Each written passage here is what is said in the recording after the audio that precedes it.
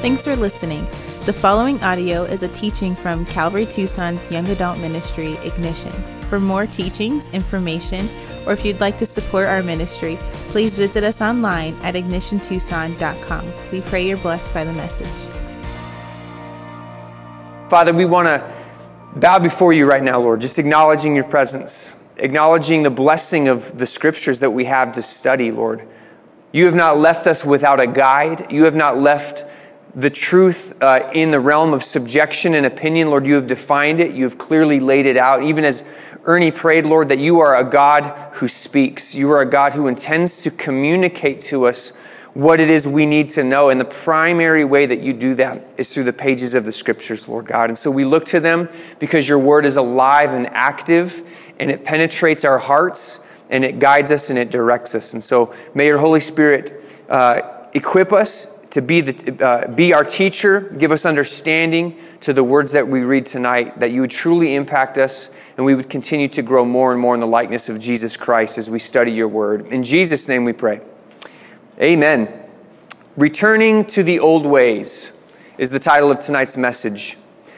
In Galatians, the book of Galatians, the Apostle Paul rebukes the Christians of that region because they were attempting to go back to idolatry. The idolatry that they were used to was worshiping idols, things made out of wood and stone, these little images.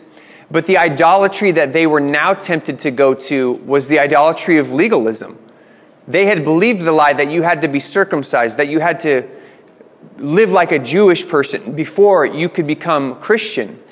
And they wanted to keep these rules to be right with God, when Paul and the rest of the scriptures make it very clear that it is not by the law through which we have a relationship with the Lord, that we're made right in the eyes of God. It's through the gospel of Jesus Christ. It's through a relationship with him. So Paul is writing to the Galatians, and in chapter 4, verses 8 and 9, this is what he says to them. He says, "Formerly, when you did not know God, you were enslaved to those that by nature are not gods."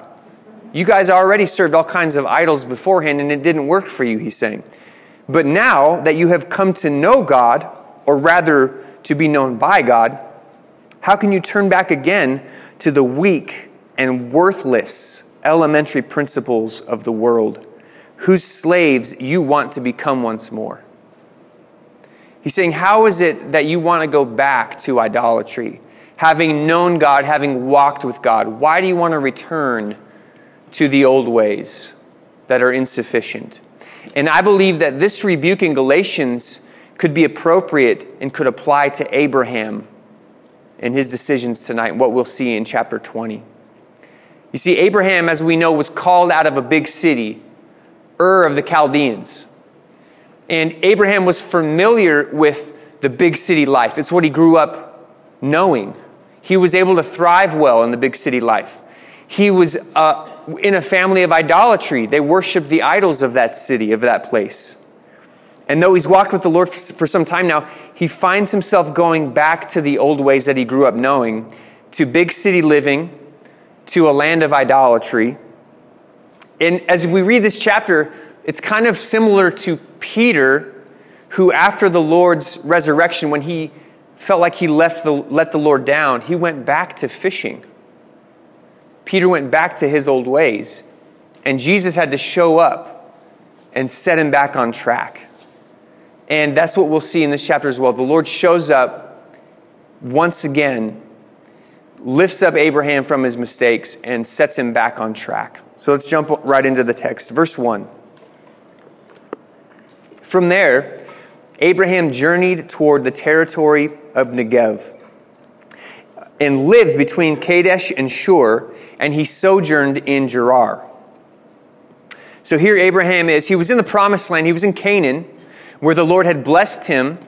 He made him actually a man of great wealth. By this time, Abraham had so many herdsmen and flocks. He was basically a chieftain, a powerful man in that region of Canaan.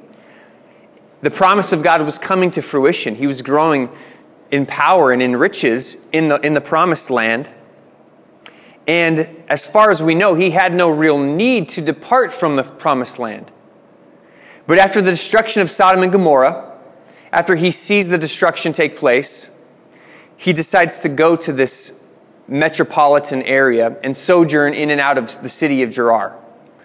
Now, it could be because he was discouraged because of the destruction of Sodom and Gomorrah. Some commentators suggest maybe he grew discouraged after seeing God's judgment upon these cities. It could be that he just wanted a change of scenery. We don't really know why Abraham goes to this region. So it's hard to determine the context, but I believe as we read between the lines and read how Abraham responds, that you get a sense that he is drifted a little bit, that he is in a season of discouragement. What we do know about Abraham is that in chapter 12, what we saw was when things got tough in the promised land for him, he went back to his old coping mechanisms. He went back to what he knew, which was go to the big city. He ended up going to Egypt that time, and he got himself into trouble. It seems to be this pattern for him, a coping mechanism that he falls back on. And it's interesting to note that God's calling on his life, as God revealed himself to Abraham, he said, I will take you out of the big city. You're going to be a country boy. You're going to go out to the rural land, to this promised land that I will give you, and I will make you increase, and I will make a nation out of you. You don't need all these infrastructures, all these metropolitan areas. I'm going to make that out of you. Not only is that the calling of Abraham, but around the same time, God is judging these large city areas. He judged the 5 cities in the area of Sodom and Gomorrah, rather the 4 because he spared the little one, right? Zoar. And so at a time when God has called him to be a rural country boy and he's judging big cities, it doesn't seem likely that God is leading him to go back. And yet here he is. Something has caused him to return to the old ways to do business in the city again. So let's see what happens. Verse 2, and Abraham said of Sarah his wife, she is my sister. And Abimelech, king of Gerar, sent and took Sarah. So if you were with us with Genesis chapter 12, you're having deja vu right now. This is almost exactly what happened in chapter 12 with Pharaoh. He told this lie to Pharaoh, well, she's my sister. And Pharaoh's like, well, that's great because she's a good-looking lady. And so Pharaoh takes her and makes her a part of his harem. And God has to step up and supernaturally intervene and rescue Sarah. And that's exactly what we'll see in this chapter. And it kind of makes you wonder, like, does Abraham have an agenda to try to just get rid of his wife? Maybe he just doesn't like her. Doesn't it make you wonder? It kind of reveals to me that there's something unhealthy about their relationship. Like he's so willing to cast her aside. Now, we could try to view this through the lens of their culture and try to understand how this might have been a little bit more normal for them. But no, I think no matter how you cut this, it's a fail on Abraham's part. And here's why I think that. Number one, if Abraham knows going to a big city is going to put his wife in danger, he shouldn't be going there to begin with. Like if I was going to go on vacation in San Diego and I knew there was going to be a rich man there trying to take my wife, I'd probably change my vacation plans. Or I'd go without my wife. If I had to go to San Diego, I would just leave my wife at home, right? If I really loved my wife. So that option wasn't considered here by Abraham. Secondly, giving his wife to another man should never even be an option. Are you with me? Like, it shouldn't be plan B or C. It shouldn't be plan Z, but for some reason, it's like his go-to A plan. We're going to do that thing we talked about, right, babe? Okay, all right, let's do this. It's like, no, you shouldn't even have considered that, especially in light of the fact that Sarah was such an important part of the promise of God in their life. And one thing the Lord spoke to me as I read this and was preparing for this study was that usually our return to the old places that we came out of can be a return to the old behaviors as well. When we return back to the old places that God delivered us from, it can result in the old behaviors coming back out of us.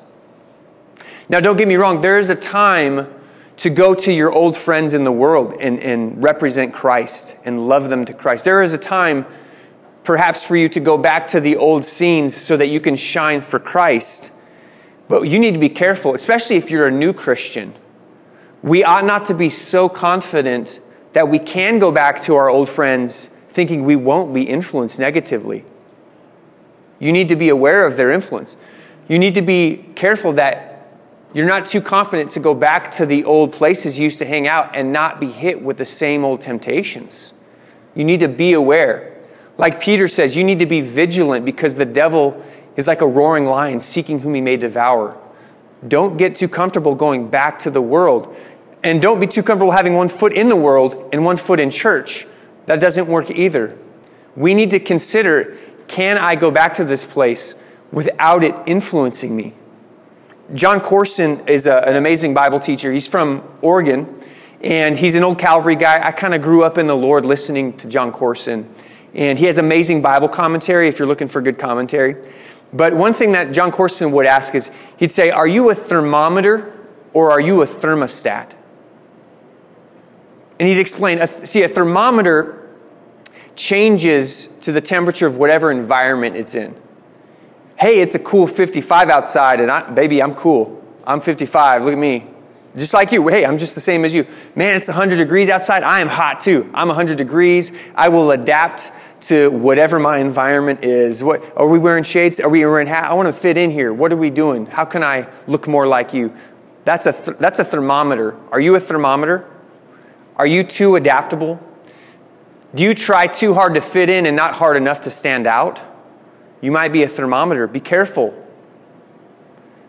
Or, he said, are you a thermostat? What does a thermostat do? Well, a thermostat reads the temperature of its environment, but it seeks to change it to what it should be.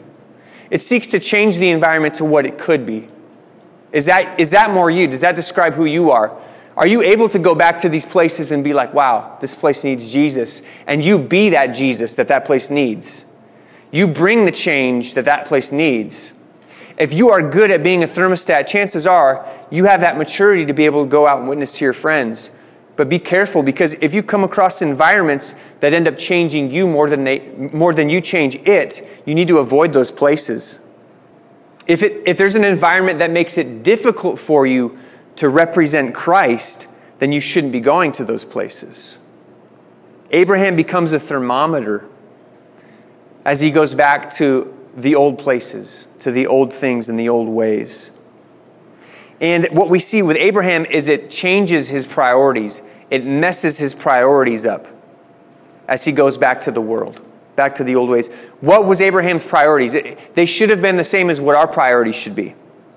God first, spouse second if you have a spouse, others, yourself.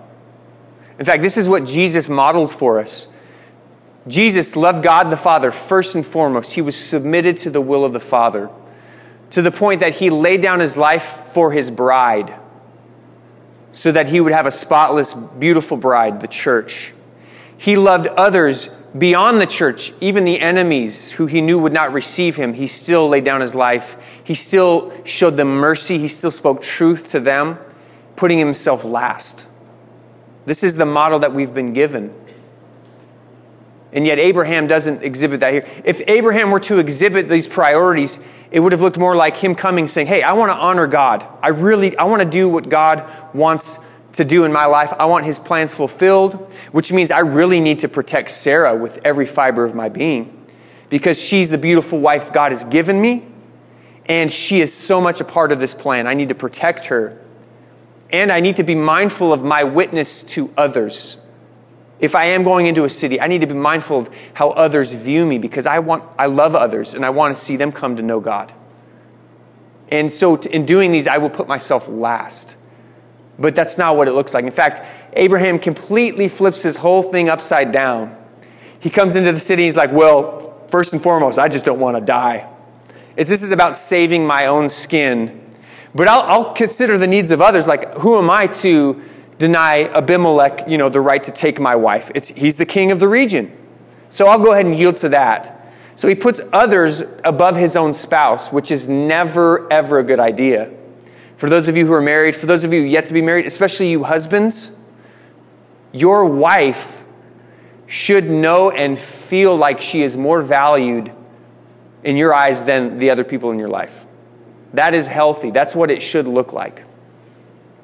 But Abraham, unfortunately, puts Sarah at a very distant third putting this king above Sarah.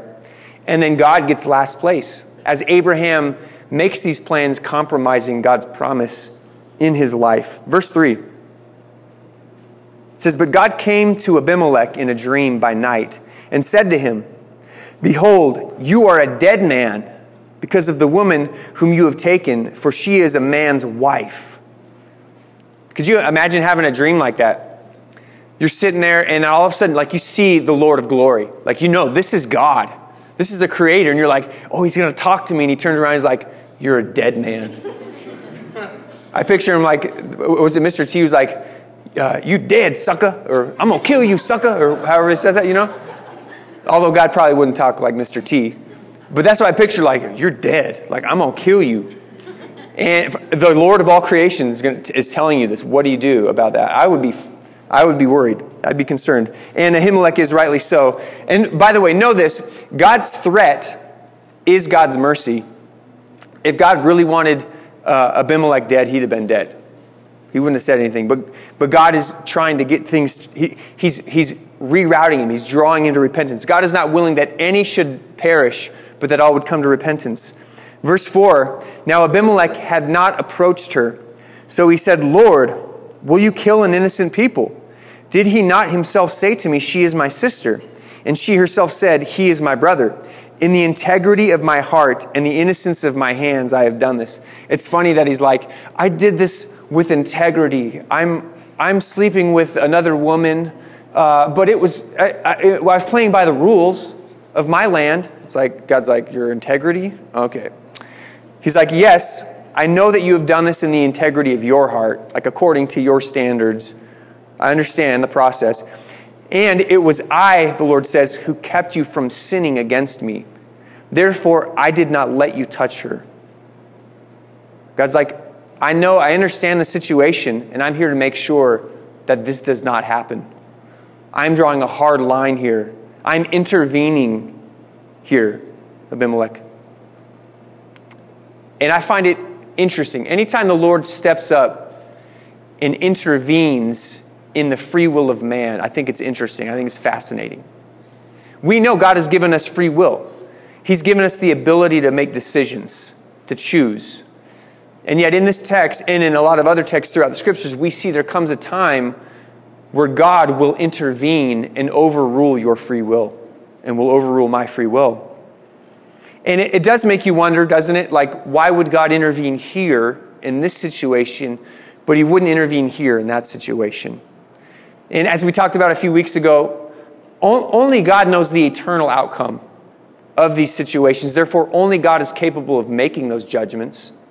But I believe God is intervening here in this instance and violating even Abimelech's free will that he otherwise would have practiced, because he was not about to let any man ruin his plan of salvation.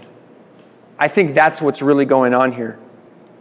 Barnhouse, who had some amazing commentary on this chapter, he noted that at this point, Sarah was likely recently pregnant with Isaac. So the donations of another man, if you will, the seed of another man introduced here, could cast serious doubt on the promise of God. Could cast serious doubt on the lineage of Isaac and on through to the Messiah who would come. This was messing with God's plan of salvation. And so God intervenes. You see, I picture God's sovereignty. A lot of people have discussions about God's sovereignty, and they try to put it in a box and try to understand it. To me, one thing that helps me understand it is I picture it like it's a powerful train, is God's sovereignty, okay? And this train is headed for the salvation of souls. It's headed for God's glory and for the salvation of souls. And this will be accomplished regardless of what any individual does. Now, around this train, we have free will. We can get on this train. We can jump off this train. We can sit down on this train. We can dance in the train. We can admire it. We can scoff at it. The choice is ours. But the moment you try to stop that train, the moment you get in front of that train, you put yourself at odds with God. You put yourself in the position to where he will now overrule your free will. God's sovereignty in accomplishing salvation will trump your free will. And if you want to make certain that God will come against you, then listen to me. Get between him and the people he's trying to save, and God will come against you. That's why positions in the church can be so dangerous. That's why it's dangerous to put yourself in a position of leadership or to become a teacher, because now you put yourself as someone who should be directing people to God, removing obstacles for people to get to God, but you yourself can become one of the biggest obstacles in someone else's life. In fact, this is the case when you profess the name of Christ and misrepresent him. We put ourselves at odds with God when we do this, because we get between him and the people he's trying to save. And God doesn't take this lightly. So God sees Abimelech getting dangerously close to the tracks, and he stops him. Verse 7. Now then, he says, return the man's wife, for he is a prophet, so that he will pray for you, and you shall live.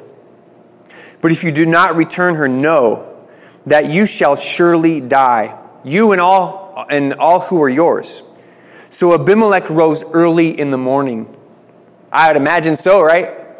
Well, my whole people they're on the brink of destruction, but I just want a few more winks here. I'm going to hit the snooze button a couple of times. And in fact, he probably didn't sleep after the dream. He was right up, right awake with urgency. And he called his servants and told them all these things. And the men were very much afraid. As I read that, I just prayed. I was like, Lord, I want people to respond to the gospel that way. If only people would respond to the gospel like this. Listen, you have sin that must be dealt with, or you will stand in judgment before God. Unless this sin is dealt with, you will be judged by the living God.